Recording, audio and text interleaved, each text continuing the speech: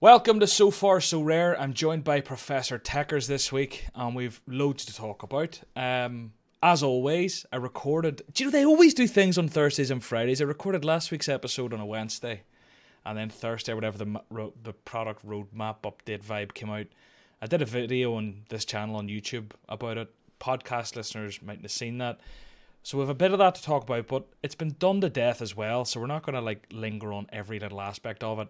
And we've kind of made a little off-air pact where we're not going to delve into fitness and bore the tits off everyone because they've all heard it for the last week relentlessly. They've all heard it, and we also don't actually know what it is yet. So let's I'll let's ask, save the chat until we know how it works. I'll ask you one thing on it though. Do you think the Mm. reaction has been proportionate to the announcement? I know this is probably going to lead to us delving into it, so really on the face of it, I don't want to delve into it, right? That's the pact, but I Yeah. want to know, do you think it's a much smaller part of the game that people are overreacting to, or do you think it's a very valid thing for people to go crazy about because it's like the wider sentiment or wider statement from So Rare maybe?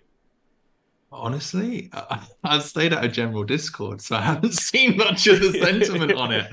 Um, I think people generally just honest, hate the fact that it's another complicating factor, like another yeah, thing that's complicated.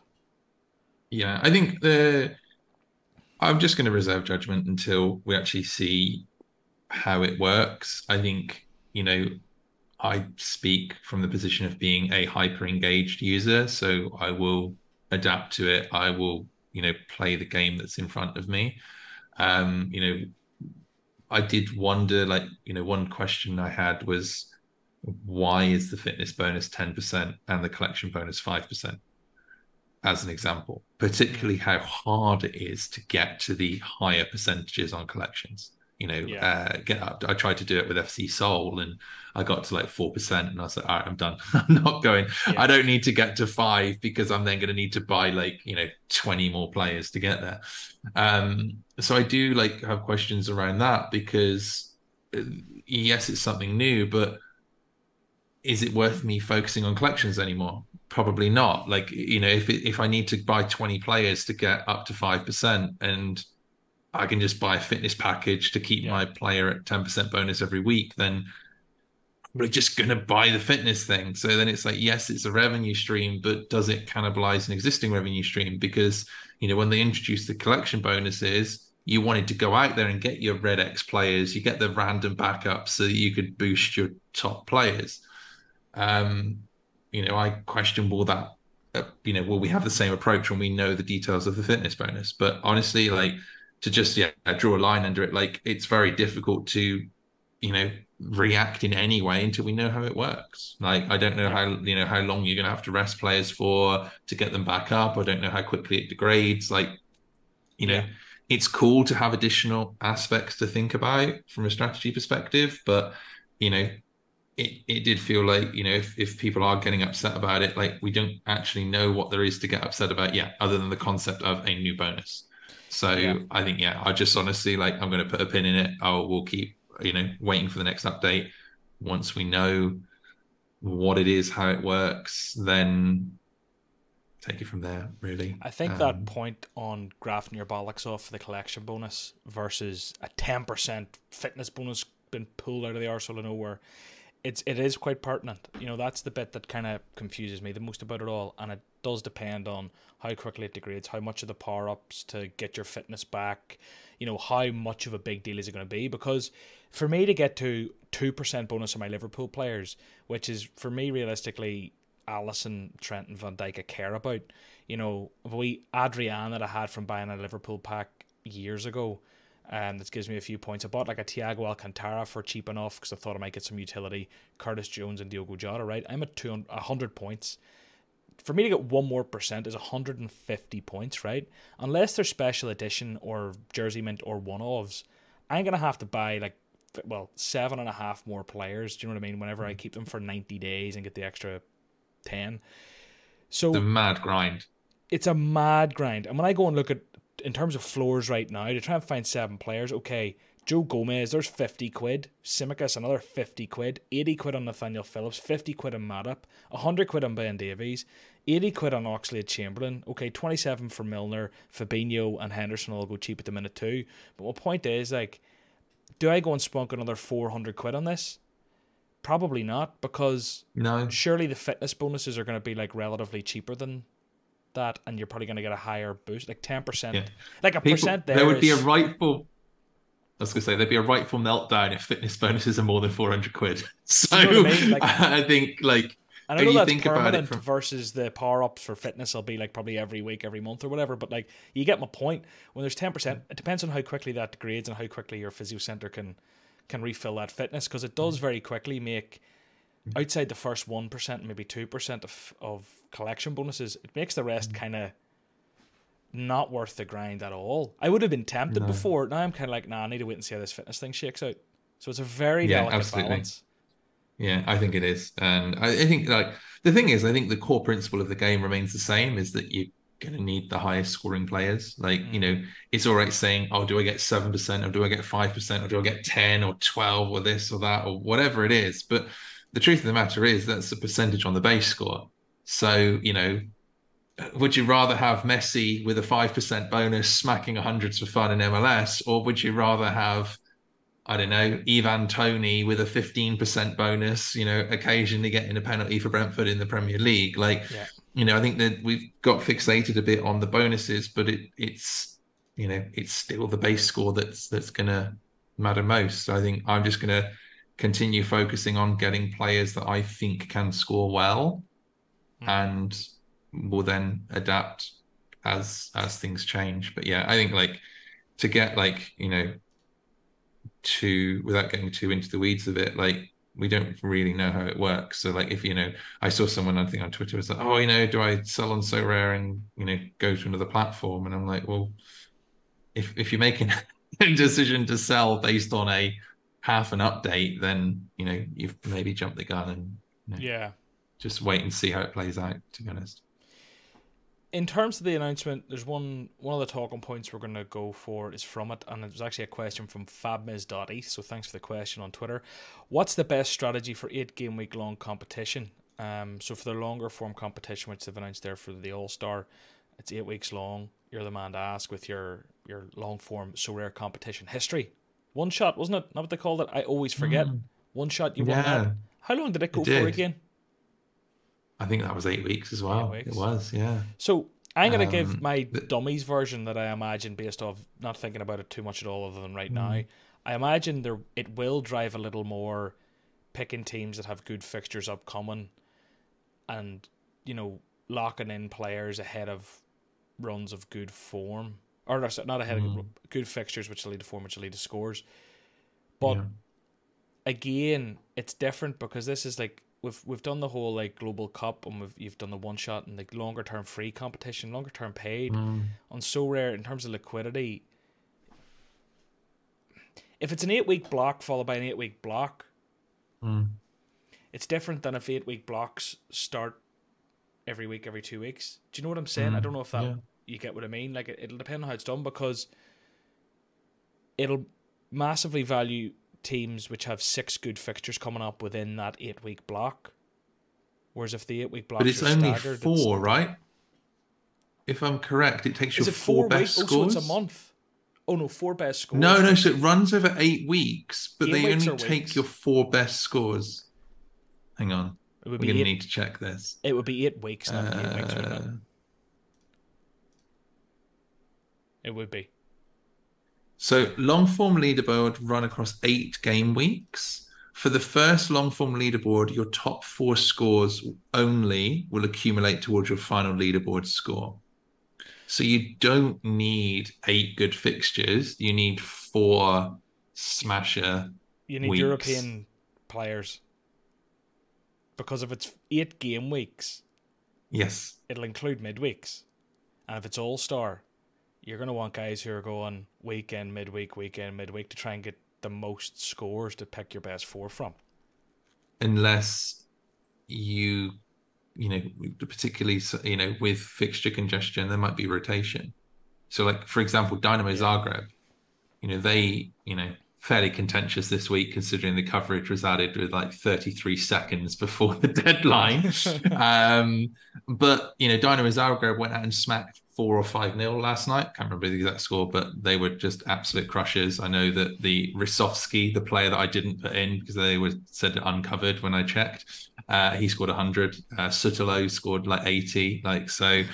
Um, but now the manager's come out and said he's going to rotate this weekend against Istra, and Istra in the league is like one of the smasher spots. So I think this is where the 4 weeks comes into it, or the four best scores, is because it doesn't penalize you for not having those midweeks. Mm. Say for example, I don't know, Bournemouth, right? Bournemouth this season, should improve under their new manager. If Bournemouth play Luton during that 8-week block, Bournemouth are going to put out their strongest lineup because they're not in Europe. Like, I think it's interesting. Like you have fewer bites of fewer goes at it if you only focus on weekends. But feasibly, if you can put out a super strong team for 4 weekends during that 8-game week block, then you could be in with a chance. But it leaves you with very little margin for error, right? Because say, you're going to need to keep clean sheets. Like, let's be honest, that you're not winning this unless you have, Mm. 4 lots of clean sheets, right? You're going to probably have to go 4 scores. Realistically, you probably have to go like, on a rare division, limited division. You're going to have to go 4 scores over 400 at a minimum. Yeah. Probably more in limited. Like, you're really, really going to need to lean into that fixtures. And I think it rewards gallery depth. It really does because I don't think anyone's going to win this playing the same team for 8 consecutive game Yeah. weeks. Like you really are going to have to, go with what is the strongest team that I have available and really play the fixtures. So I think a lot of that, honestly, like I think a lot of the updates that Sorare have made recently has been encouraging gallery depth. It's been Mm. encouraging you to keep hold of players. It's been encouraging you to, the fitness plays into this as well, right? Like they want you to have more cards. Mm. And I think that this tournament lays into that as well. I don't think you can go into this with an expectation that you're going to get anywhere near the prizes with only 5 cards. What I think will be Like really you're going to have to. interesting is how it impacts kind of overall tournament like distribution of entries, like where people are putting their best cards and stuff, and that'll Yeah. be very much dictated on because I mean weekly they're basically saying they're going to take about the kind of they're basically going to take some rewards out of the shorter form prize pools. Yeah, Yeah. the long form competition will reward fewer rewards than the short format, but top performers will be rewarded with epic prizes. Does it say is anything coming out of the shorter form? Basically, is where are these rewards coming from? Did it say that, or are they just finding them? I had the impression that they Would were probably coming come out of out All of Star. the short form, but I don't know if they actually specifically say that. I think we might have just assumed it. We might have assumed it. Anyway, whatever. Mm, Let's pretend that doesn't matter. mm, Ultimately, you're going to be left with a decision now. And it will all be dictated by how epic those prizes truly are. If those prizes absolutely. are, and don't get me wrong, VIP tickets are pretty epic. But if you live in America, VIP tickets to AC Milan aren't that epic, in my opinion. If you are a Man United supporter, Liverpool VIP tickets, as incredible as that experience is, are probably not that epic to you. Um, so depending on how epic they are, monetary wise, like how big will the ETH prize be for who wins Mm, over 8 weeks? If you're yeah. talking thousands, if you're talking whatever, like it's like okay. If you're Mm, talking premium, like sign, like a messy signed jersey type stuff, like premium memorabilia. If you're talking star cards, star super rares, whatever it happens to be, tier 1 uniques, tier 2 uniques, whatever it is, you get my point. I just think like if they're proper big rewards, everyone's going on All Star with their best team. But like but if they're like, I oh, think they're with the pretty ETH good rewards, prizes, yeah, maybe people will just think, oh, everyone will go there. I'm going to just take champ on under 23 down. yeah, and I think this is where like it adds the element of strategy of what you want to do. I think we have seen that the quality of rewards in All Star has been better than the regions for a while anyway, particularly as you have the extra ETH on there. So I think, you'll still have the people that wanted to prioritize global will prioritize. Will this make more people prioritize it? Again, it comes back to those prizes. But, unless everyone goes and buys extra cards, prioritizing global is going to lead to softer competition elsewhere. So I think that there will definitely be an opportunity. Do people, maybe take cards out of Champion, for example, and run them in All-Star? I think it'll be interesting to see. But yeah, I think we said like every action that the other managers take leads to a reaction and it leads to an opportunity. I think there's massive opportunity in under 23 this year anyway, because most of the complete smashes have graduated. So, you don't have Trent in there, you don't have Mbappe in there. There's a bunch of cards that were like guaranteed smashes every single week in under 23s last year that are not anymore. So I already think there's a great opportunity under 23. Anyone that, had Trents or had Mbappe's, they were running in under 23 last year, probably going to now go, okay, cool, they're going in All-Star. They might go in Champion depending on the prizes, but I think what we have seen is Sorare taking more and more prizes away from the regions and putting them into All-Star and Capped. I made a decision recently to, sell a bunch of my America cards because the America prize pools have just been, diminishing in quality as the season goes on. And I was like, do I really want to fight for a T1 or a T2 worth 0.05 ETH, or do I take that money out and really prepare for Europe, which is what I did. So I think the challenge is like balance, right? Because you want enough there needs to be enough desirable rewards in the region to give people a thought process, right? You need to make a decision. If global is just by far and away the best tournament, then people might go, you know what, actually, I don't need a third goalkeeper to run a division. I don't want to play challenger, so I'm just going to sell that goalie and buy a couple of more star outfielders that I can run in All-Star, because that's where the prizes are. So I think like there's a balance to be struck here, in the sense that yes, it's good, but what are the decisions people make in order to strengthen that team? Because not everyone can just put more money in, right? Which is the which is what they want us to do. Would love us to do, absolutely. But I think it really comes down to those prizes. I think I tend to prioritize All-Star anyway. So yeah, I'm looking forward to seeing it, particularly when it's like, I assume that it's every division. So I assume we'll have like a long format limited, a long format rare pro, super rare. If they make it like Academy and mix all the scarcities, that'll probably piss a few people off. But let's wait and see what happens, because as I understand it, like global All-Star competitions, so it should be the ones that they have already, and you can just pick the players that have the best fixtures. Let's talk about the new kickoff game mode, not to be confused with the current kickoff competition. They love this term, kickoff. So this is basically going to be a new game mode, which is quick, social, mobile first. So it'll be on the app only initially, isn't it? And this is the scenario they give. At the bar with you, I got to read this like an ad guy. At the bar with your no, I'm not. At the bar with your friends to watch your favorite derby.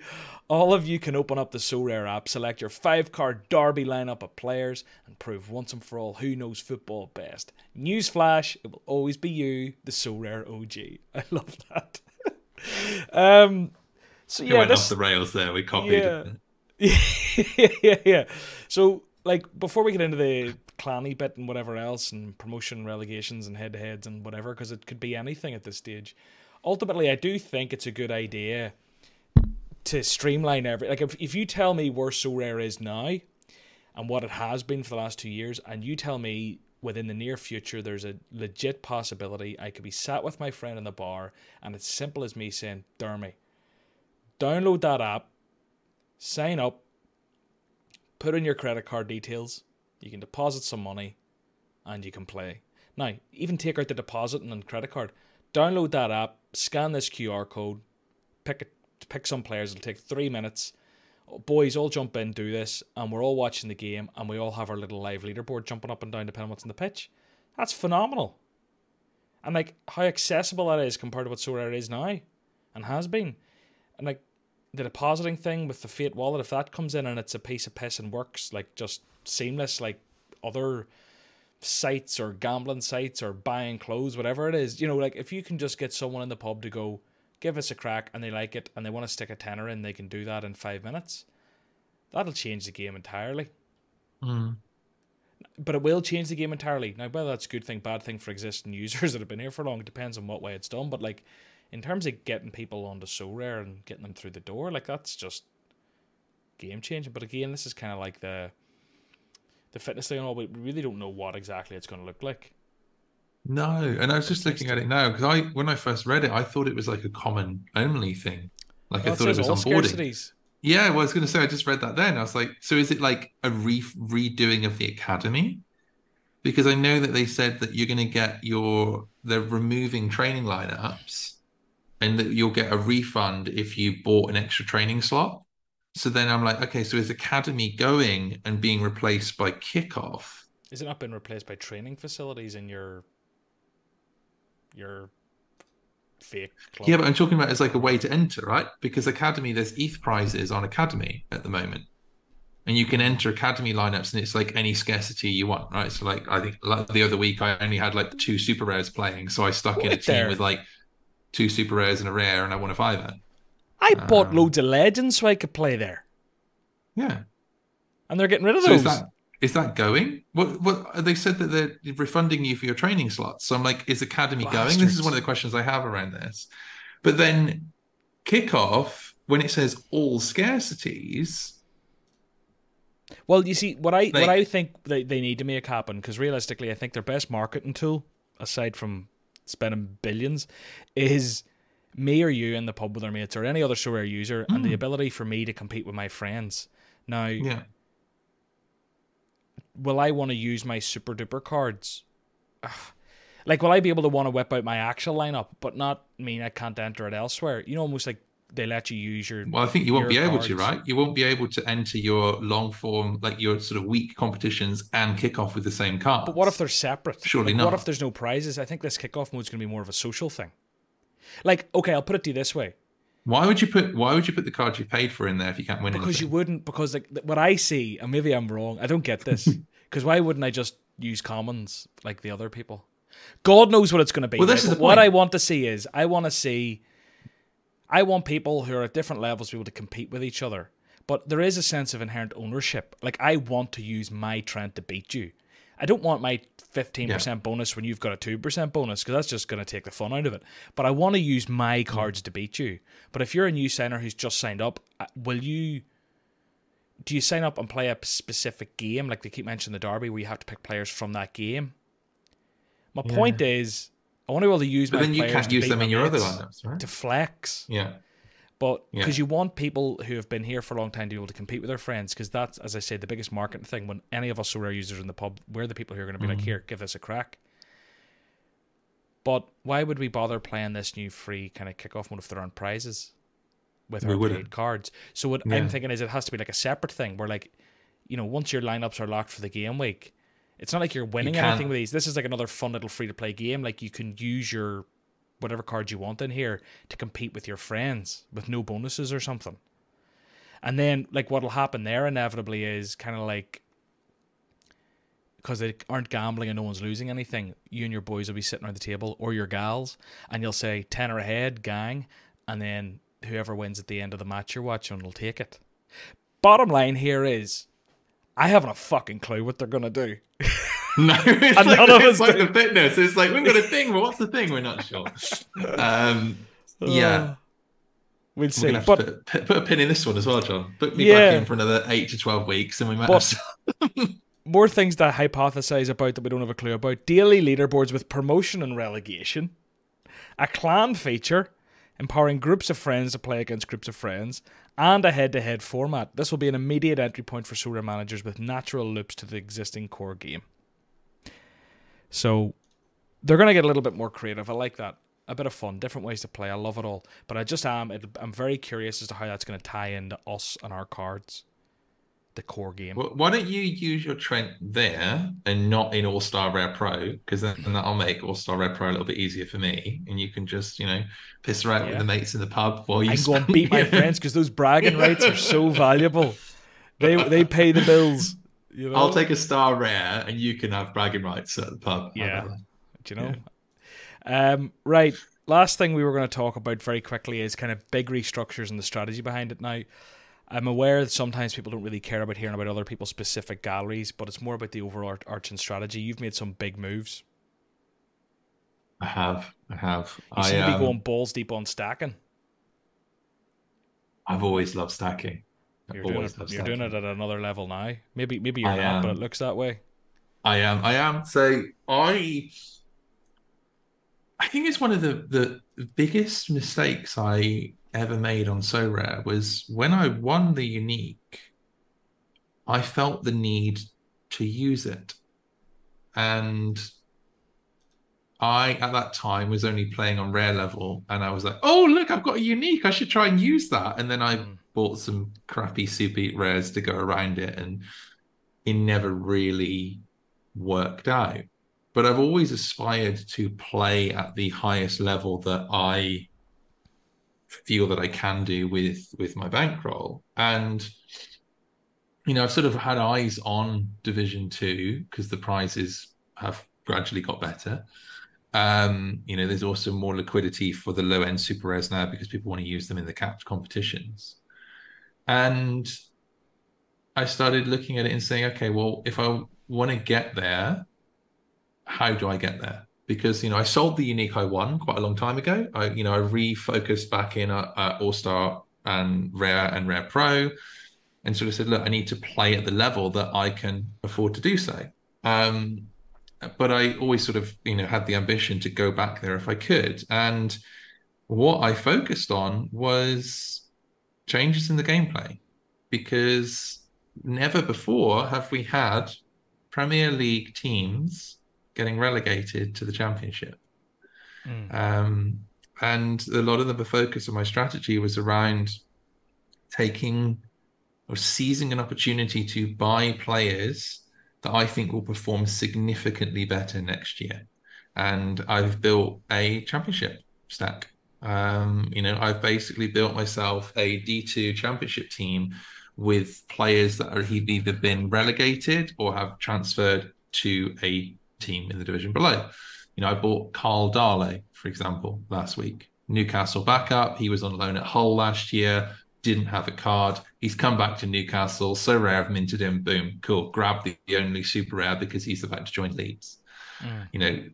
I've got a really, really nice differential there and strong correlation. What I want to try and do is, I don't have the best players on the game. So I'm not going to be able to go toe to toe with the likes of, Franksy or YNWA or Nanzo, like people are already established at that level. I don't have the budget to go toe to toe with them in a weekend when everyone's playing.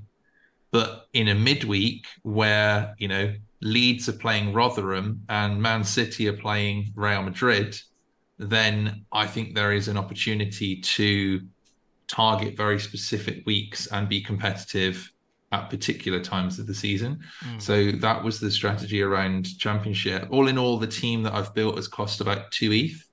So it's not, it's not been a mega outlay. And I've done that through, generating player sales. I've sold off rewards. I sold off a couple of the super rares I was using in cap competitions and said, you know what, I want to play at D2. I want to give it a good crack. And I think that a championship squad is going to be, sort of my best way of doing that. I'm going to be following the league a lot closer next year because my beloved Plymouth Argyle have managed to get back up to that level, and I just felt, for a long time on So Rare, I've just gone with the data, and I've picked K-League players because they perform very well for the amount of money that I can spend on them. But I kind of want to watch some more football that I enjoy. And while still, trying to find that edge, trying to get undervalued players, but coverage. I don't have to search around for random streams like, Championship I can get on iFollow. I can watch my teams. I can try and be ahead of the curve in the Championship and take advantage of the Premier League licensing to get players that are dropping down. So that's what I've done. That's been my focus. And yeah, I'm really heavily into Leicester and Leeds. So I've got Darlow, I've got Nat Phillips, who hopefully will join Leeds this week. So I've got a nice little stack there. I've then got a couple of guys from Leicester, and yeah, hopefully just really try to correlate so that when they hit in the same weeks. I'm just really jealous, to be honest, because I just spunked 2 ETH on a Kimmich, and now you've bought a full team for All-Star Super Rare that could legitimately go and win things. And I'm like, this guy's playing on a different IQ level than me. I'm just, because I did almost not the opposite, but I did something different recently, and people are probably sick of hearing it because I've talked about it a bit on last week's pod and I'd put a video out, so I won't dwell on me. But like, I realized I just wasn't winning enough. I've had a look at 1 win, 6 second places, and 4 third places or something, and God knows how many top 10s, but just not getting over the line. And I was like, right, I need to just go quality. Like, I've got guys who are good enough to win me things, but I'm ending up sticking in a shitter with them. So I'm just getting there, but not quite there. Like, I'm having the trend, like last season it might have been like Courtois and Rudiger, along with someone in midfield who could do pretty well and a couple of forwards that do all right, whatever, like Vinicius Jr. and Tony Kroos might be there and someone else. And ultimately, Rudiger shoots a 42 and I'm 28 points off winning and I've came third or something. There's examples like that. So I was like, fuck this, I'm going Kimmich, and I've made a bid on Harry Kane. We'll see how that goes. It might be outbid. But I've just kind of went like, I'm not using these uniques. I've won nothing with the uniques all year. I thought like Andre was scoring well, but I can't utilise him. I thought Dorsch was a good pick. I actually think Dorsch will come back and do all right this season if he can shake injury. He's had 3 bad injuries in a row. Since I bought him, he's done nothing. I actually think he's a decent SO5 pick historically. I think he could do all right. But I just won't be able to utilise him even if he is. So ship them out for like just over 2 ETH. Probably should have bought a big super rare team like you did, but just went, I'm buying Kimmich. Sold another bit of crap. I'm buying Kane. And I got Allison like last month. Traded out like All Black and Bayender or something. It's like 2 goalkeepers that I wasn't really using or who didn't really score as well. For a goalkeeper that I've correlation with would help me with a collection bonus. And who I just think's all round better.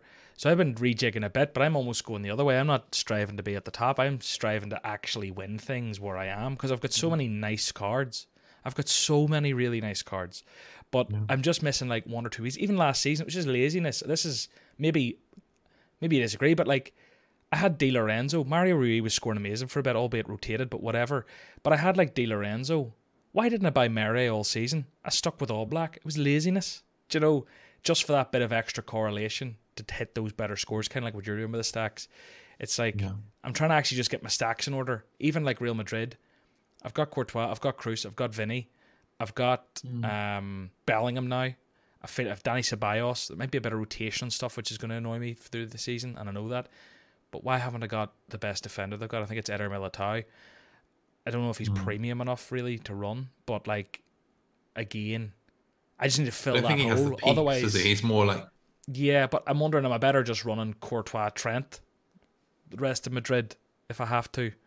But then it's like, but what if Liverpool don't have the game midweek, but Real Madrid do? Or anyway, I don't know. Just I'm trying to go through a wee bit of a restructure myself, but I'm kind of not wanting to make moves until I really know where people are going to land. But I am selling the shite regardless, and inevitably one of them's going to go from being crap on a champ team to being the new Ajax guy or something, and I'll be like, why did I sell him 2 weeks ago? But it's the nature of the beast. Yeah, I think that's the difficulty. Like, I've made a couple of bets, like, where I saw the opportunity this year for me in my gallery is in under 23s because of the high turnover graduation. Like, you've got to keep on, under 23, you've got to keep on curating your side. You maybe get 12 months out of it if you're lucky, but you've got to constantly refresh it. I think with the amount of top quality under 23s that are no longer eligible for that division, I felt that there was a real opportunity for me there. And I lent into Southampton. So, I said, you know what, actually, I bought Bazunu when he wasn't number 1. I was like, I'm betting on Bazunu being the starting goalkeeper for Southampton next season in the Championship. They've got like 4 or 5 midweeks before Christmas. Mm. I'm that geek that maps out every single team's fixture for like the whole year and sees where like there's overlap and starts building composite stacks around that. So I've started building a hybrid Southampton and AZ Alkmaar team because they've got really high fixture correlation. AZ Alkmaar have got some very promising midfielders and young forwards. They don't have an under 23 goalkeeper. Southampton do.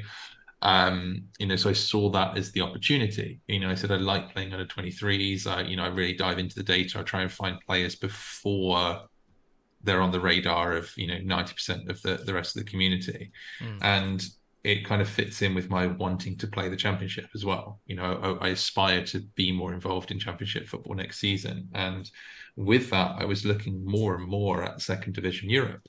And I was like, not many people played second division Europe last year. It sort of came in. People maybe threw a lineup in if they had it, but I don't think anyone was really targeting it. Like, don't get me wrong, prizes are not as good, right? Straight up, prizes are not as good. But I was like, okay, is there an opportunity for me to build a core of a side that I can flex between second division Europe D2 and All-Star D2 in the weeks where I feel I might have an opportunity in All-Star? So my stats will predominantly be run in second division Europe, and I will try and win the best prizes that they have to offer in that division, albeit, they are not the best prizes on the game. But, because I've invested about 2 ETH, I can win less and get a good ROI on that. And then, maybe there's these midweeks where, Leeds and Leicester both have absolute smasher fixtures and everyone else is involved in like Champions League quarterfinals. Like that'll be the week where I'll be like, okay, brilliant. Like this week that team goes into All-Star. And I'll sort of flex it between the two based on, fixture strength and, what I expect other managers to be able to play in that given week. And that's sort of where I've sort of seen the opportunities and I've really lent into that. I still have, I've got a couple of decent MLS sides that have been, MLS Argentina that have been sort of, winning prizes that have allowed me to sell and reinvest. But for me, I think it was about, I've had a similar challenge. I win frequently, but I don't, those sort of podiums are often fairly elusive. Like, I'll finish in the top, 50 regularly, but rarely the top 5. And a part of this was like, how can I get there? And I think under 23, I have a legit option. The super rare division is more about, what can I win to be able to then sell and fund and build strength in the other sides, and how can I do that affordably, and what do I expect my return on investment to be based on the spend that day. I priced up a super rare teams a couple of times before, and I was just like, I can't justify 4 or 5 ETH on a super rare team because of how much I need to weaken my other lineups to get there. Yeah. But when I priced up this one, and I was like, if I can get a team that I'm happy to I feel could be competitive for like under 3 ETH, then I'll sort of go for it. And this is sort of what I've done. And don't get me wrong, I had to take a bit of a risk. Like there was when I bought Darlow, he was linked to Leeds and Bournemouth, and that kept the price down at auction because people were like, oh well, he could go and be back up at Bournemouth. But I stalked Twitter for quite a while and saw that there'd been comments about him wanting to stay in the Northeast because of the proximity to his young family. And I was like, and the last loan he took, he chose Hull when he had other, potentially better teams in the Championship that wanted him. He chose to pick a team in the Northeast. So I was like, I'm making an educated guess that Darlow is going to opt for Leeds over Bournemouth based on proximity to his family. And I got the super rare for like 0.5 ETH, I think, which was not a small amount of money for a goalkeeper that could have become the backup at Bournemouth. But now I've already had a couple of offers for getting on double that since Fabio Romano tweeted Darlow to Leeds. So I think sometimes it's about finding that balance and what is your appetite for risk, because it could very quickly go the other way, right? You could get a player that suddenly gets a trash transfer. I got burnt on that before. Like I bought Junior Ito. Junior Ito was staying at Genk. Suddenly, he's gone to Reims in France. And I'm like, Oh, so I think, yeah, the transfer window, and obviously everyone's feeling the pain with the Saudi moves this summer. The transfer window can be so difficult, and I think it comes down to your tolerance for risk and how much research you can do to inform yourself about that possible risk. So for me, Darlow, massive risk of him going to Bournemouth if you just kind of top line read the tweets and news articles. If you dug that layer deeper, I'm like, okay, I'm now a bit more confident that he's going to pick Leeds over Bournemouth. I now feel happy to make that investment. But I think I've made my big moves now. I think I now need to just sort of settle and let the transfer, the deadline pass before I make any other big ones, because I have sort of gone out on a limb and made a few risky purchases, which I do hope come through for me. But I think, yeah, not everyone's in that sort of position to be able to do that, either financially or risk tolerance side. So I think it comes down to, how do you want to play the game? Where do you see your opportunities to win the most that you can win? And I think, second division Europe I find fascinating, because you can get some players there that score very well and are not and play a lot expensive. of games. And play a lot of games. Exactly. Get a lot of utility out of them. Yeah. Championship players have always been a wee bit cheat code the last few years. Whenever people get a random championship goalkeeper, I'm always raging. Who was the guy? Mm-hmm. What was his name? Doesn't matter. I'm not going to find it. I'm not going to throw out wrong names. But I just remember there was people having like random championship goalkeepers midweek, and I was always... Oh, it was the guy that played for Blackburn, wasn't it? Because he had like cards when he was in Belgium. Kaminsky? Am I making that up? Kaminsky. Yeah, Thomas Kaminsky. That's it. He had cards from when he was in Belgium. Everyone had him, and it used to fry me. I just needed a goalkeeper every midweek, and people had them, and then they just run them every week. But the fact you're correlating there as well and stacking, I think you're just going to cream it. But we'll move on. We have a few other things to do. We have the story of the week. We have pump permission. So Rare R&D, listeners' questions, the cap up. Geez, we've loads to do. But first, So Rare Data bring this podcast to you. Sign up to So Rare Data using the link below, or code John Nellis to get 2 weeks free at their top tier and try out every feature before the season starts or as the season starts. I use it every day for So Rare. I couldn't research any players or set lineups without it, to be quite honest. So yeah, go and try So Rare Data, and you can also just sign up for free if you don't want to pay. Story of the week, right? Let's break up this heavy chat for a second. Now, this story is a wee bit weird, but it just kind of got me thinking. So, don't know what it's like where you are, but when you're driving down a motorway, I used to do a lot of miles from Cork up to the north of Ireland, and I'd be on the motorway a long time. I always noticed like lorry drivers flashing, and they were flashing each other. So if one's on one side of the motorway, one's on the other, they always flash each other. So we're like, oh, hello, or oh, look at you working, look at you. And I was like, oh. So I was just like, but it always made me initially, before I clocked, they always did it at other lorries. Like the first year or two driving, I was just like, oh, are they telling us police are ahead? You know, they are like, the wee flash, like slow down, there's a speed camera vibe. So I never really knew. But anyway, I was driving out a country shitty road recently. And now, it's not often on a strip of 100 metres of road you'd get more than one tractor. But there was 3 tractors. I was behind 2. The worst scenario ever on a country road, because you might get past one, you're not getting past 2 tractors. And there was one coming the other way. And I watched really intensely to see, like, oh, I wonder if there's a little bit of tractor on tractor, farmer on farmer courtesy, kind of like you get with the lorry guys. And the guy on the other side of the road didn't wave, didn't flash, didn't even acknowledge his peers, his other farmers. And this led me down, at obviously another 20-25 minute drive ahead of me. It led me down a rabbit hole. And I was thinking about how, maybe I've just encountered some grade A farmer drama. Maybe someone shagged someone's wife around the back of the hay bales. Maybe someone marked a sheep red when it was actually the other guy's sheep. Maybe someone took a little bit of land or took down a fence, or it could have been anything, really. Could have sold him a dodgy tractor, It could have been anything. But I asked my farmer friend, and I was like, look, am I overthinking this? Or do you think would you normally give a wee wave? And he said, oh, if you pass a tractor, you always, like, if you're feeling lazy, the least you do is flick up a wee finger over the steering wheel. Oh, you like, how are you getting on? And then I kind of went the other way. I was thinking, like, maybe they're actually such good friends and they've had fields next door to each other for like decades, generations. Maybe it's like silent coordination at this point. Maybe there's just this mutual respect and they don't need to wave 7 times a day at each other. Maybe they just know. Maybe they just know there's a mutual respect and friendship. So all in all, I just had a very long drive thinking about farmers, and I want anyone who is a farmer or who knows a farmer listening to let me know, if you were in a tractor and drove past another tractor, would you wave? Because I thought it was more drama than Love Island. Another story, by the way, speaking of country, I was in a pub 2 weeks ago on my time off. I should have done this as the story of the week last week. We were in a pub, Mackin's, in Newcastle, County Down. It was on a Friday night, and there was a trad session on. So, like, a bunch of guys around playing we boy run in the corner and guitar here and a didgeridoo there and a banjo here and whatever. 5 or 6 of them around, but there was no one in apart from me and my dad. We were riding the high stool, a couple of pints of Guinness, please. Behind us, a guy's singing a song, right? Beautiful on the guitar. And all of a sudden, he kind of stops and he goes, oh no, I thought I'd try it, but no, I won't do that one again, right? Silence. You could hear a pin drop. He takes his guitar and walks upstairs where they all store their like guitar like cases and shit, right?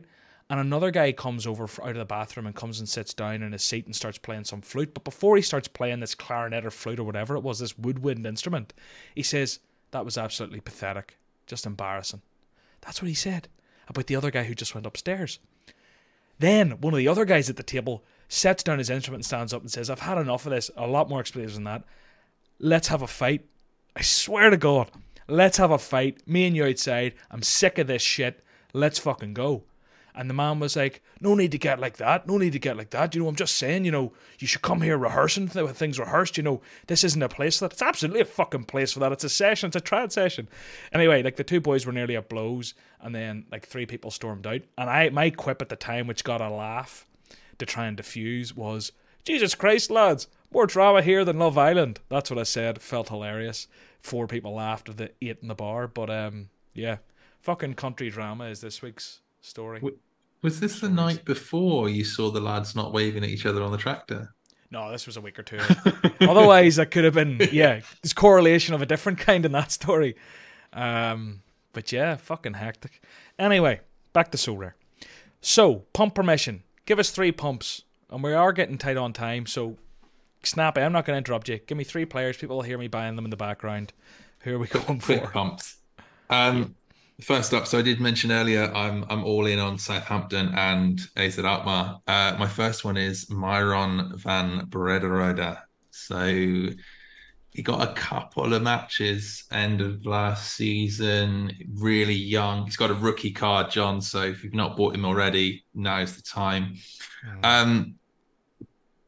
Carlson's off. I do not expect Carlson to be there come the end of the transfer window, and Van Brederode is the ready-made replacement for him on the left wing. He's a really, really good winger.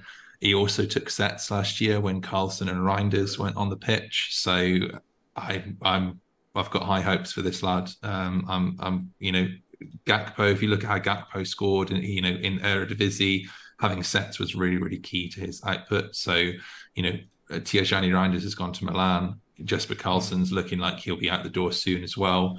You got Van Brederode and Sven Mignans were the 2 players that took sets when those guys weren't on the pitch. So yeah, I'm really, really thinking that he could be a great, great player this year for the under-23s. Great fixtures in the Eredivisie, also in Conference League in midweek. If they qualify for that, then he could have some potential smasher spots where he can score very well. I love the look of it. Myron van Brederode. People always ask me that. Myron van Brederode. I'm going with. Lovely. Well, I'm going to test your spelling next one as well. Is Kiernan Dewsbury Hall of Leicester. Sure, we know him. We do. But can everyone spell him? That's the question. He should be all right. Kiernan, and you will find him on So Rare Data when you search him with just his first name. Is he the only Kiernan? That's the question. Was there a Kieran? I know we got Tierney. Kiernan Tierney as well. No, he's Kieran. No, there's none other come up in So Rare Data, so Kiernan will get you Dewsbury Hall. Done. There we go. Dewsbury Hall's dropped down the division with Leicester. It's looking very, very likely to stay. What I really like about Leicester is the new manager who was assistant to Pep last year, a guy called Enzo Maresca. He switched up the formation. Dewsbury Hall has a really, really nice role within this team. He's given a lot of license to get forward. He's sort of operating almost like a second striker. He's kind of playing the role that De Bruyne plays for Man City. That's what he is being asked to do in this setup at Leicester. He's already grabbed himself a couple of goals in pre-season, and I think last time I checked, it's like 0.1 for a rare. So he's at a decent price, and you think of the amount of fixtures that Leicester are going to get in the Championship. I just think that he's a really, really solid pick, and I'm quite excited to see what he can do this year. I like it. Yeah, Leicester were absolutely grim last season, and he still managed about 10 points of AA when he started. So, like, Yeah, add a few yeah, goals to he's that. got an AA game. Bit more Yeah, add dominant. goals to that. Yeah, absolutely. The last one's a bit more of a long shot. You gave me under 23, not good value, and then extra. The extra is Sam Adozie. So this is me leaning into under 23s this year. He's a Man City Academy prospect. He joined Southampton, not this year, last year for 8 million euros. A lot of players. He kind of had a few games last year. Like, for a midfielder who plays the left winger, he's got some decent AA. Like in the games where he started, there's examples of when he's been able to put up over 20 points AA in the Premier League. The bet on him is players ahead of him in the pecking order leaving. He played really well for England under 20s in the under 20 World Cup in a pretty much identical role that he will be playing for Southampton. You look at who's ahead of him in the pecking order at the moment. There's players like Kamaldeen Sulemana, who are on the way out. I think they're linked to Lille and Nice, so I fully expect them to be gone within the week or so. Nathan Teller, who is now rumoured to be having a medical and joining Burnley for about 15 million. It's really opening up a spot for Adozie to step into. He's a really, really promising young player. In terms of like player comparisons, he is a similar type of player to Phil Foden. So he's very good on the ball. He's a very, very good dribbler. And I think that he's got a chance of playing that sort of left winger inside forward that is going to be sort of key to Russell Martin's system. So he also scored, if you have a look at the assist that he grabbed in Southampton's last preseason friendly, because that was special. So yeah, he's a bit more of a long shot. He's not got as clear a path as say Van Breidrode does, but I think the path will open up for him in the next week or so based on transfer rumors. I'm just having a look there. So I got lucky and won. Oh, he's not a rookie, is he? Bastard. Adozie? Yeah. I don't think so. No, he's not. I would have loved him to be a rookie, just for the bonus. Like it's not a lot, but I have Salisu, who hasn't played a lot in preseason. I think he had an injury towards the end of the season, but and I haven't even looked him up. Maybe he's linked with moves or whatever. But yeah, Salisu there, if I was to get Adozie as a wee rookie card, then you'd be starting to think about Bazunu or something. I don't know. I thought I was onto the start of something there, but we'll leave that for another time for me to do in my free time. But I think they're great. Come on, great shouts. Join the Southampton stackers. Yeah, I like it. I do. I love the idea of having, because I've kind of fluked in this. Not fluked. Is it fluked? Kind of is. A few like championship cards now. Like, I've got him. Oh, he might be there. I'm trying to think who off the top of my bat, but I know I definitely have a few. If I go on to SoRare, if I go to League, current team or League maybe. Yeah, it starts next weekend. So if you've got a couple, it might be worth thinking about a team you can form around them. Football Championship. I don't know. Zion Fleming's there. I don't know. I definitely have a few. Luke Thomas is one, and whatever else. But anyway, moving on to the next bit. What feature would you add to SoRare? SoRare research and development, we call this. Okay. So I'll tell you why this has come to my mind. In the last week, I've been very, very keen to add Nathaniel Phillips super rare to my gallery. There's about 9 Nathaniel Phillips super rares, and the type of money that I was offering for him meant that I couldn't go and offer everyone. I had to offer one, wait for them to reply, offer the next one, wait for them to reply.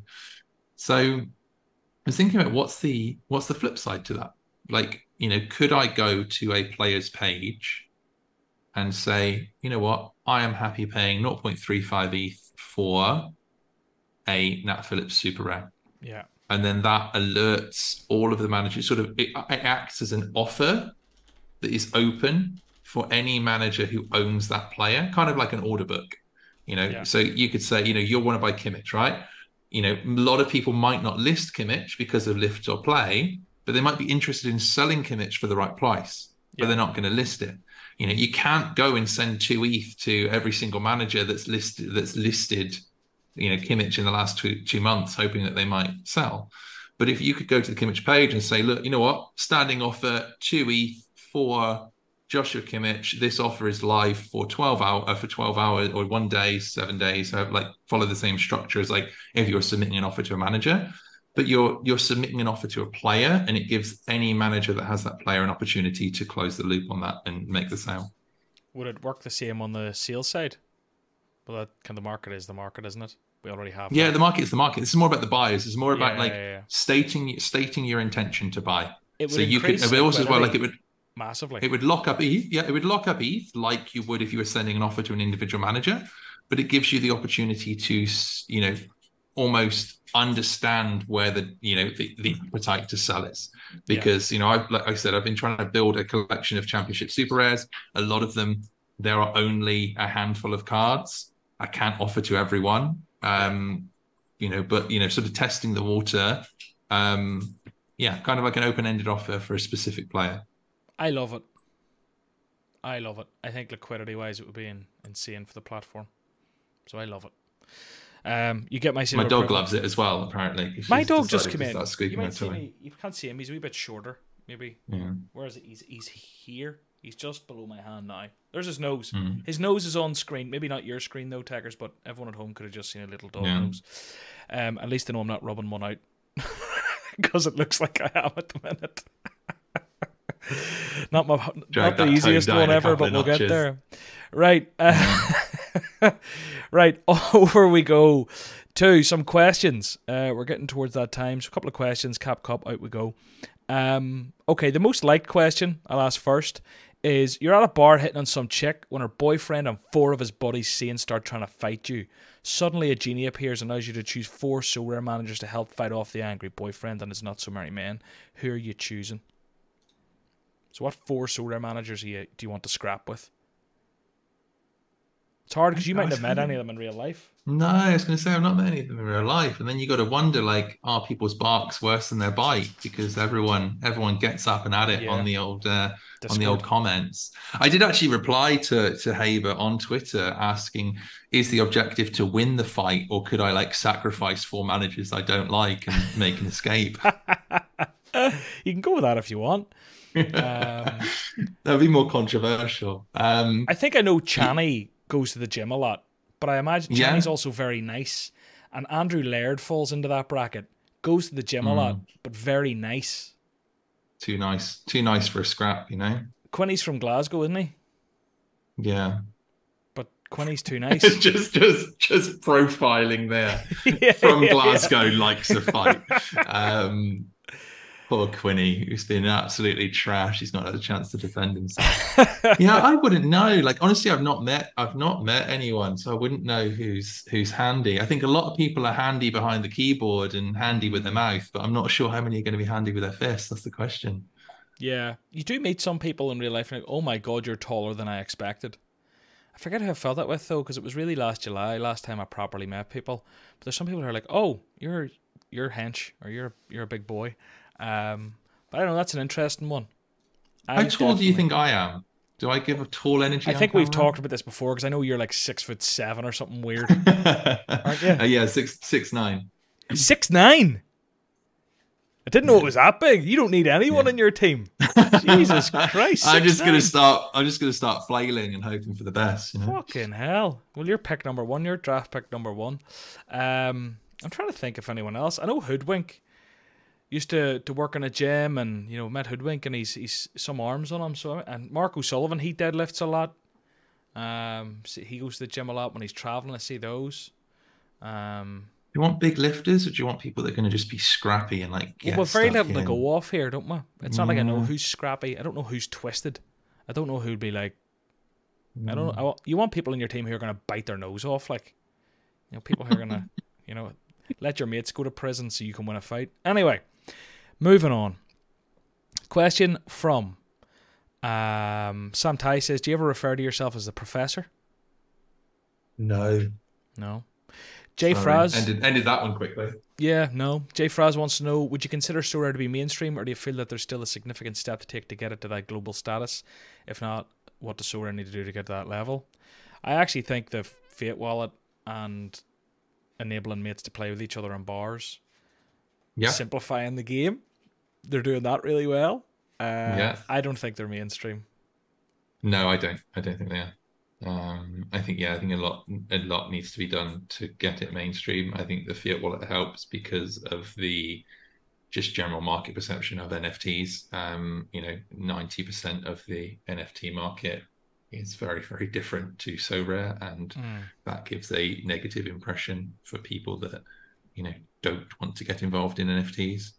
Like, if you think about it, like the sort of example I think about is, Apple, like blockchain is the technology that So Rare runs on, but the game is what we want to play. Yeah. And you think about Apple, when Apple were marketing, I remember the very early days of Apple gaining market share, Apple were talking about how their product made you feel, like how the product fitted in with your lifestyle. They weren't talking about what RAM the phone had, like most other providers. Samsung were like, oh, but we've got better RAM and a higher megapixel camera, and they talked all about the technology, and people just frankly didn't give a fuck. They wanted to be like a cool phone that made them feel good. And I think that the sort of the evolution that needs to happen is because mainstream, like, people don't care about crypto, or they have a negative perception of it. So I think the Fiat Wallet really, really helps with that. I think So Rare could do significantly more marketing, and I don't think we talked about this before, but like content around onboarding, content that helps people understand how they're playing the game. How do people fall in love with it? So yeah, I think a lot to do, but I think steps in the right direction. Yep, I agree. I'll leave it at that and go on to the next question. So Rare Monkey, now that we've had a few options for spending So coins, what value do you put on them? I personally value XP above signed shirts. So I've now got 7 academy teams, and I imagine I'll get as many physio slots as I can afford to. But with the signed shirts costing £100 plus, it's easier to assign monetary value to a So coin too. Have you thought about this?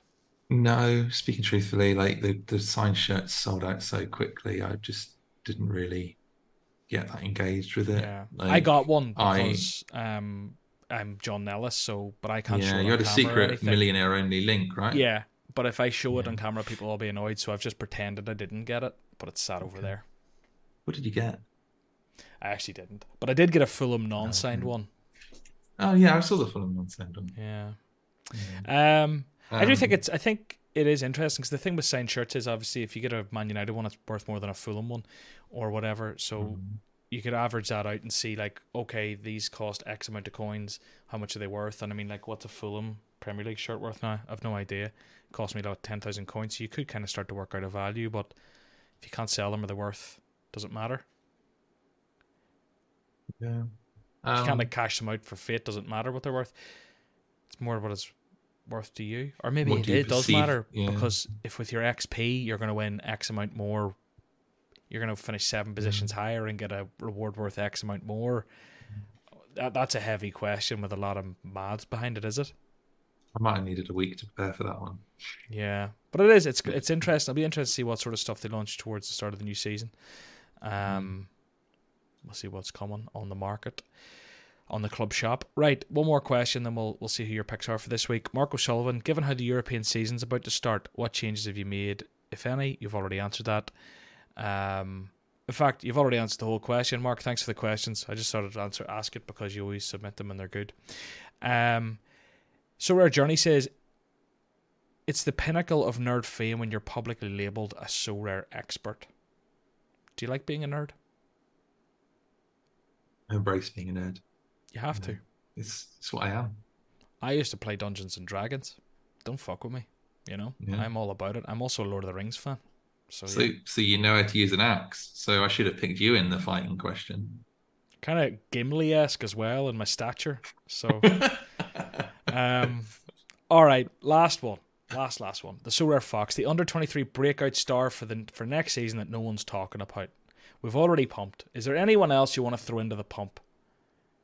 You've got given a by ball because someone asked for one in a question, but you have given us a few, to be fair. I have. I'm trying to think now. Competition eligibility. Let's see who I've bought recently. Who are you trying to sell? Under 23. No, not who I'm trying to sell. I'm trying to think about who I've bought. Oh, okay. I've got one. Rodrigo Salazar. Salazar. So, this guy was at Schalke last season. Bear in mind, Schalke were shite and got relegated from the Bundesliga. The guy still got a 52 L15. He had some peaks, couple of scores over 80. Like, he is solid. And he's just gone to Braga in Portugal, who are one of Portugal's best teams, and they are not licensed. So I think Salazar is a sneaky little differential because there's only about 50 cards of the guy. And he's going to play, attacking midfielder, number 10 for one of the best teams in Portugal, who are also in midweek action. So, yeah, I think he's a bit of a sleeper pick for under 23s. I like it. I love it, actually. I might go and buy one. The last thing we do on the show each week is the Cap Cup. So you get to pick 3 players who you think will outperform their cap by the most this weekend. Last week, Tom Mitchell picked Palombi, Zinkowski and Hausch, and he scored -21. They did not do very well at all. It's not our worst ever score, though. Simply Alex got a -44. So, yeah, sorry, Alex. Just shit on you there for no real reason. Tekkers, who we picking? Straight in. All right, 3 picks. Theo Bongonda, number 48. L15 of 48. He was at Cadiz last season. He's gone to Spartak Moscow. Came off the bench, grabbed himself an assist last week. Number 2, Martin Dardai, who is likely to start for the relegated Hertha Berlin. He is a left centre back. He's got an L15 of 31, which I'm kind of expecting a bit of a sizable jump on that from him. Last but not least is Yusuf Badji, who now has got a permanent transfer to Charleroi in Belgium.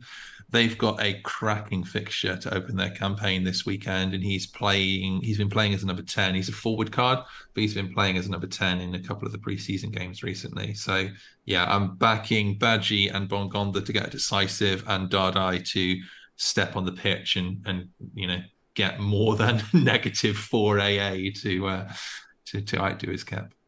I love it. Brilliant. Well, look, that's us. Just over an hour there. They can find you at prof_Tekkers on Twitter. You do some YouTube content too. Look up Professor Tekkers So Rare. And I imagine you'll be the top guy there. If you're not, we need to talk about your SEO. But anything else? To do. No, right. Been a pleasure. Thank you so much. Thanks for listening, everyone. Leave a like, drop a comment, subscribe, leave a review, all that stuff. See you soon. Bye-bye.